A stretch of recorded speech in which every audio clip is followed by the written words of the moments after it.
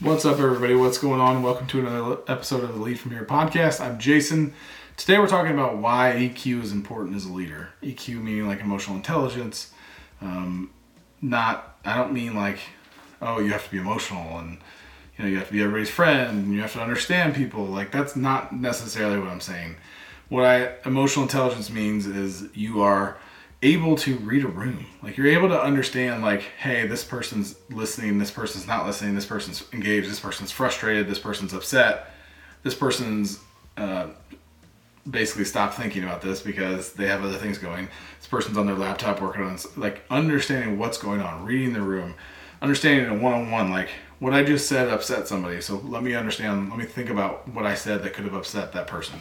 Let me understand, like, what this person's bringing to this conversation that may have nothing to do with me that is making them upset. Maybe it does have something to do with me. Understanding a situation, and if you can't, like, read a situation and have a general understanding, you're not going to be able to know specifically. They're going to be like, that person's exactly upset. They're annoyed by the fact that they're in this meeting. Maybe you do. Maybe you know that person hates meetings and the fact they're in a meeting is annoying. Maybe. But I'm not saying you need to be a mind reader. I'm saying you need to just kind of understand, like, the nuances that come, the subtleties that come with people's facial expressions, body language, the words they choose, the tone they choose to say those words in, the timing of their cadence of speech. All those things matter. If somebody's speaking fast and loud, they're probably nervous or upset. If somebody's speaking softly, they're probably nervous or not sure of themselves. If somebody's speaking just like they speak to you in one-on-ones, but it sounds like maybe they're stressed, maybe that's just how they talk. Like, understanding those differences, understanding those nuances allows you to be an effective leader. And I'm going to say it, I don't think you can be an effective leader without understanding some level of EQ, like understanding some level of emotional intelligence. You're going to have a really hard time. It's certainly not impossible. It happens. But if you can't read a room, if you can't read a person at some level of, like, that person just got upset or that person just shut down, like, they're not going to talk to me anymore about this. Like, it makes it really hard for you as a leader to be effective, because if you're constantly saying things to shut them down and you're not reflecting on, like, oh man, they shut down after I said that. I wonder what I said about that made them shut down.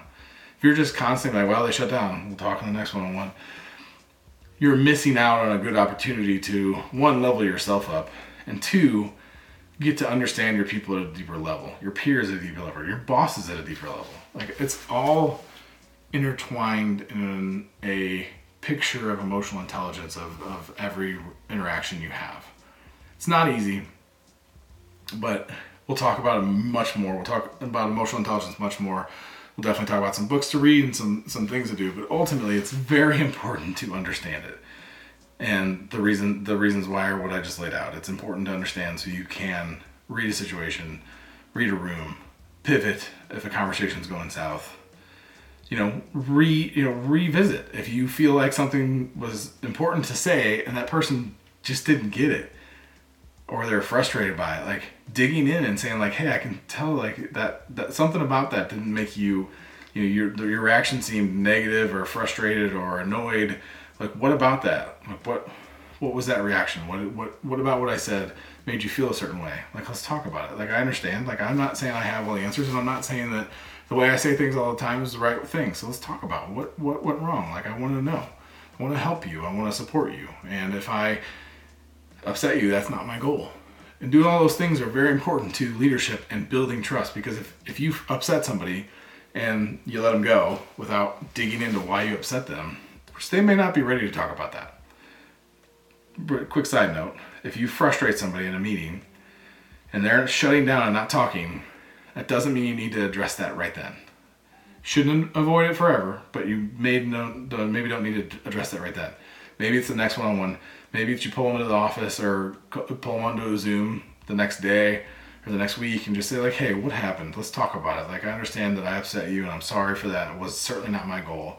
Let's talk about what happened and let me help me understand how I can support you better, and then go from there. That's really what it's about, is building trust and helping you understand how your words are landing and impacting and how you can get better at that. So hope this was helpful.